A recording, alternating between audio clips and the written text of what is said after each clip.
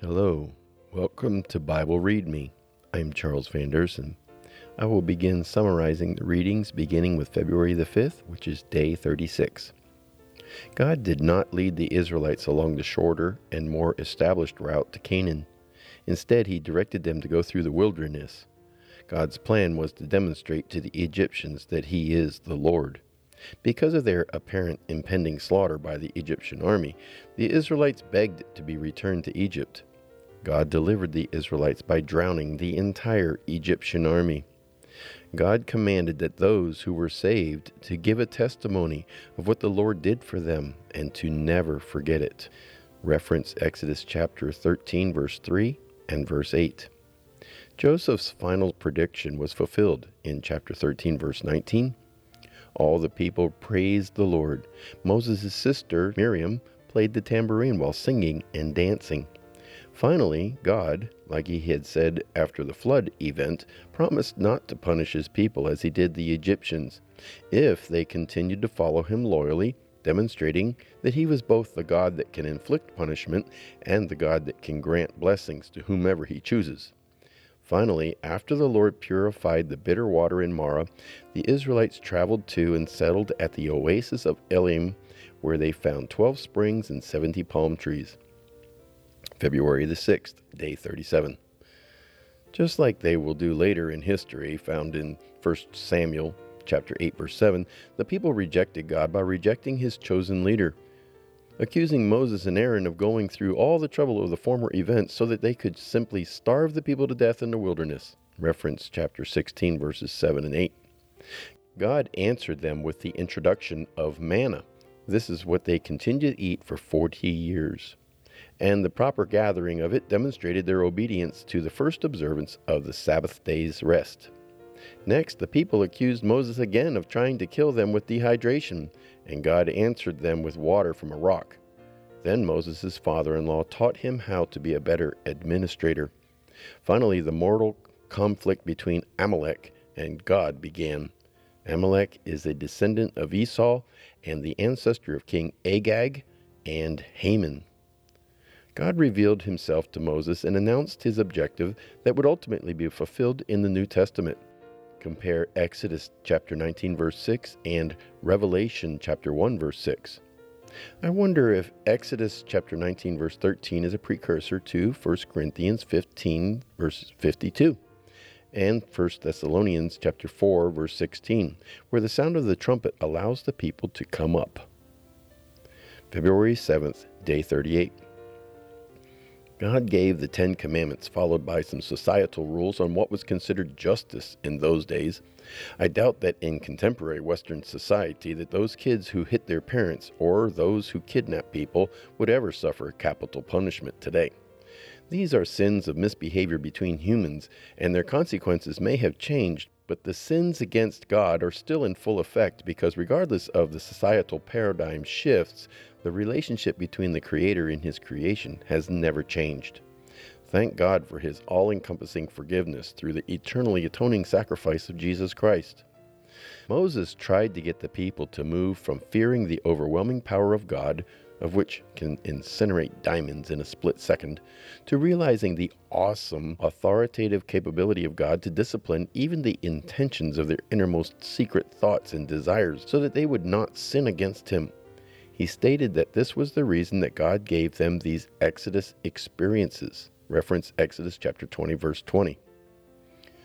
February the 8th, day 39. God gives further instructions on how to treat people, ensuring justice for all and for them to celebrate 3 annual festivals in His honor. There are several behaviors listed that require capital punishment. In addition, He guaranteed the benefits of His constant presence before them through the pre-incarnate Christ. And Israel accepted the Lord's covenant by speaking in unison, "We will do everything the Lord has commanded. We will obey." After confirming the covenant with blood from the altar, Moses and the leaders partially ascended the mountain of God. Next, Moses and Joshua separated from them to climb higher. Then after 7 days, God called Moses to the summit alone, where God appeared as a consuming fire, and Moses remained there for 40 days and nights. February the 9th, day 40.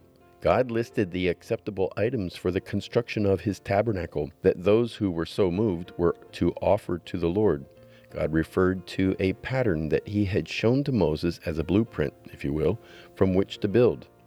The importance of its perfection was equal to its eternally monumental objective, which is, I can live among them. God stated that the exact specifications for the construction of the ark, table lampstand, tabernacle, altar, courtyard, priest's clothing, ephod, and the chest piece to Moses, to be completed with great skill and care by only the most gifted of craftsmen.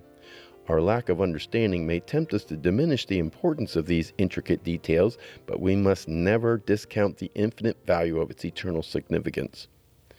God set the priests apart as, quote, holy to the Lord, end quote. This attribution was the greatest of all honors that he could bestow upon them, but that position also came with critical requirements that would result in very dire consequences if ignored. Compare Leviticus chapter 10 and 2 Chronicles chapter 26, verse 18, 1 Samuel 13, Luke chapter 12, verse 48, 1 Peter chapter 4, verse 17, Matthew 24, verses 45 through 51, and finally James chapter 3, verse 1. February the 10th, day 41. God gave instructions in great detail of how to properly dedicate the priests and how to consecrate the place of worship so that God can live among his beloved people and that they would know that he is the Lord, the one who brought them out of Egypt. He is their God. He further instructed them on how to construct the incense altar and other various items to be used for worship, that being money, wash basin, anointing oil, incense, etc. An interesting note about the incense is that one ingredient is mollusk shell. There are actually 5 species of mollusks that can be found in the Sinai Peninsula. God named Bezalel and Oholiab as the men to whom he specifically gifted with outstanding skill and wisdom to, along with their apprentices, construct all the items listed. Next, God confirmed the sanctity of the weekly 7th day as the holy Sabbath to be a demonstration to the nations from generation to generation of the covenant relationship that God had incorporated with the Israelites. Finally, God handed Moses the stone tablets carved by the very finger of God. February 11th, day 42. Aaron's apparent lack of strong leadership skills enabled the Israelites to create and worship a golden calf. Their sin was especially heinous because not only were they worshiping an idol, but they were also attributing God's miraculous salvation to a lifeless idol and celebrating it with unrestrained sensuality. God was prepared to destroy them, but he relented when Moses reminded him that the nations were watching and that his reputation as the greatest savior and promise keeper would be tarnished. Moses destroyed the first copy of the 10 Commandments. Aaron refused to admit his responsibility, and the Levites ordained themselves as Moses' disciplinarians. I am glad that contemporary ordination services do not follow their service agenda. Moses confessed, "Your presence among us sets us apart from all other people on the earth." How true. God rewrote the 10 Commandments and promised to protect the Israelites from their enemies. God identified himself as Yahweh and jealous of his worshippers' devotion to any other. He also declared that, quote, no one may see me face to face and live, and no one may appear before me without an offering, end quote. This ends this week's summary.